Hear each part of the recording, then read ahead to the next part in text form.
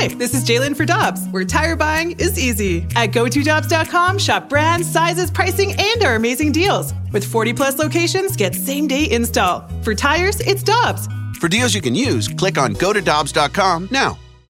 Think you know the Brooks Ghost? Think again. Introducing the all-new, better-than-ever Ghost 16. Now with nitrogen-infused cushioning for lightweight, supreme softness that feels good every step, every street, every single day. So go ahead, take your daily joyride in the all-new nitrogen-infused Ghost 16. It'll turn your everyday miles into everyday endorphins. Let's run there. Head to brooksrunning.com to learn more.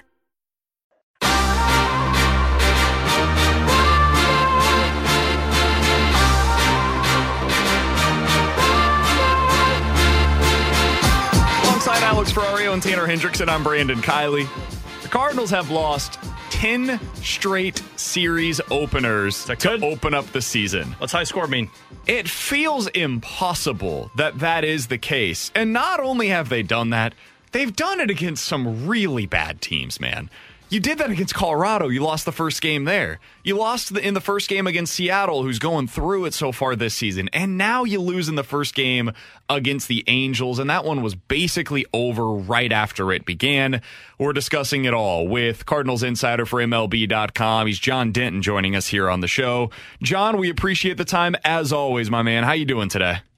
I'm doing great, BK. Hanging in there. Best we can right now. John, I mentioned this on Twitter, and I said, what's the record? Like, we've now seen 10 straight. What is the record for most consecutive series opening losses to begin a season? You have the answer to that question, so what is it? What if I told you that the record already lies in St. Louis, BK? How about 1897 St. Louis Browns lost the first 14 season openers, first 14 series openers to begin a season. So, it's like you said, it defies logic. This is a team that prepares. They know the numbers. They have seasoned pros. It's just the weirdest thing right now. There's so much about this season that doesn't add up, and that's another one of them. Like you said, you lose the first two to Arizona. You lose to Seattle, you're kind of blown out that night. You lose in Colorado. You almost lost the first two in Colorado. That's the only series, surprisingly. They beat the Blue Jays in the first series. The only series the Cardinals have won since then was in Colorado, and they had to rally in Game 2 of that series. So, like you said, there's just so much that doesn't add up right now with this Cardinal team. Sounds like a great start of a 30 for 30, John, but can I make you feel worse? The Oakland Athletics have won more series openers than the Cardinals this season. Well, everybody has. Yeah, that's not good company. That's not a neighborhood you want to be. I was looking up last night where the Cardinals stand in two-strike home runs and two-strike hits, and they're in a lot of the same territory with the Oakland A's, and that's not an area, that's not a neighborhood you want to live in. Let's put it that way. It's not, John. And the frustrating part is we continue to sit here and we look at it and you say, okay, but they can't be this bad. Like the Cardinals are going to find their way out of this. But at what point do we sit here and look at this and say, man, the Cardinals might be this team right now?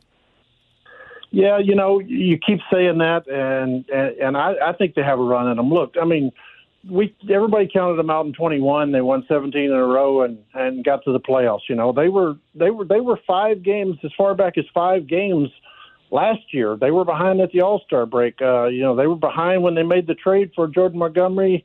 So they had a run in them late last season. They have a run in them. Nolan Arenado is not going to, rank where he does in the stats. Paul Goldschmidt has a run in him. Tommy Edman is going to be a better player.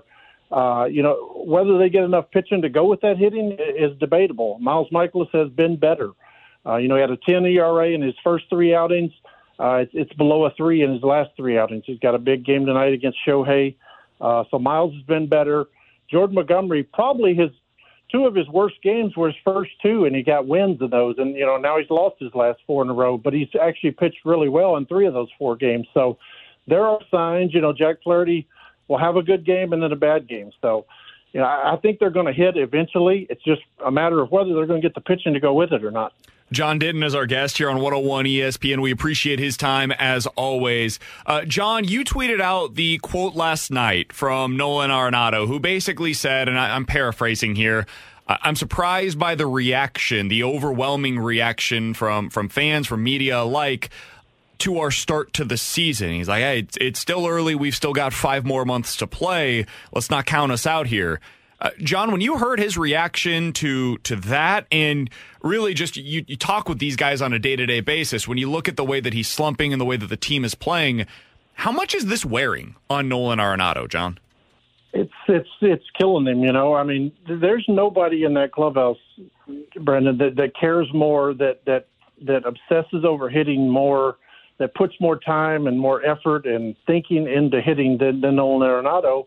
And he's going through it like he's in one of the worst funks in his life. I mean, look, the numbers are just insane where he ranks. You know, at the bottom of the league and bottom 11% in exit velo, 15% bottom in hard hit, barrel rate bottom 18%. It just defies logic that a guy who's been this good, this consistent for years is struggling like this. And you know, I do think he's a little taken aback that it's the end of the world, but hey, and then he comes back in the next sentence and says, hey, but I understand it. So, you know, I give Nolan a little bit of break. My ears did perk up when he said, you know, fans are overreacting, but as he was saying it, he was kind of chuckling, and, you know, he still thinks they have a run in them. The moral of his story was, the point of his message was, we still have 5 months to go. You know, last season, Nolan was the player of the month in April, and then he had the worst May of his career and then came back with 3 great months. So he was trying to say that there's plenty of time, but, you know, anytime you say fans are overreacting, you kind of open yourself up. So, John, we just had this conversation, and the biggest issue with the offense, and Nolan Arenado included, is the runners in scoring position problem.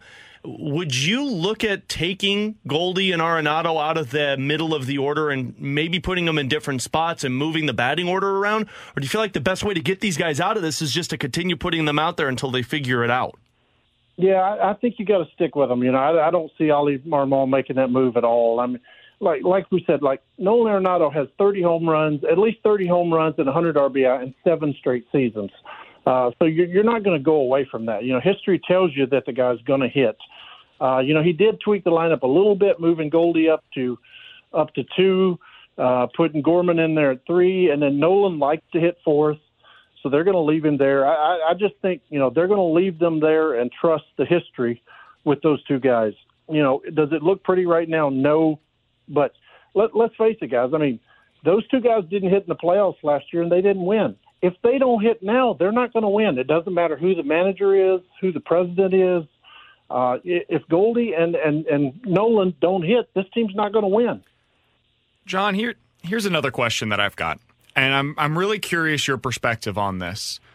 Why is Juan Yepez still in AAA? And the reason I ask this is because last night, like, you look at the way that they constructed the lineup, and you've got Andrew Kisner behind the plate for the 3rd time in the last 5 days. Wilson Contreras, after an off day, is your designated hitter. And we were trying to come up with, okay, like, this is prior to seeing what the lineup was going to be. I didn't really know that they had another great option against left-handed pitching. If Yepez is here, though, you can just use him in that DH role against lefties, and then he becomes a bench bat when you've got a right-handed starter on the mound. Can you give us your perspective from what you understand on why Juan Yepez is still down in the minors and Motter is in that bench role? Well, I do think last night was about trying to find anything at all that would help Steven Matz get out of this funk that he's in. They tried to let Andrew Kisner catch him and see if that would work. You know, Kis has kind of been Miles' catcher. They were just trying anything to see if that could shake Matz out of his funk. We all know Juan Yepez is a major league hitter. He doesn't really have a position, though, and to be an effective hitter, he needs to get at bats. You can't just plunk him in there one time a week and expect him to be effective.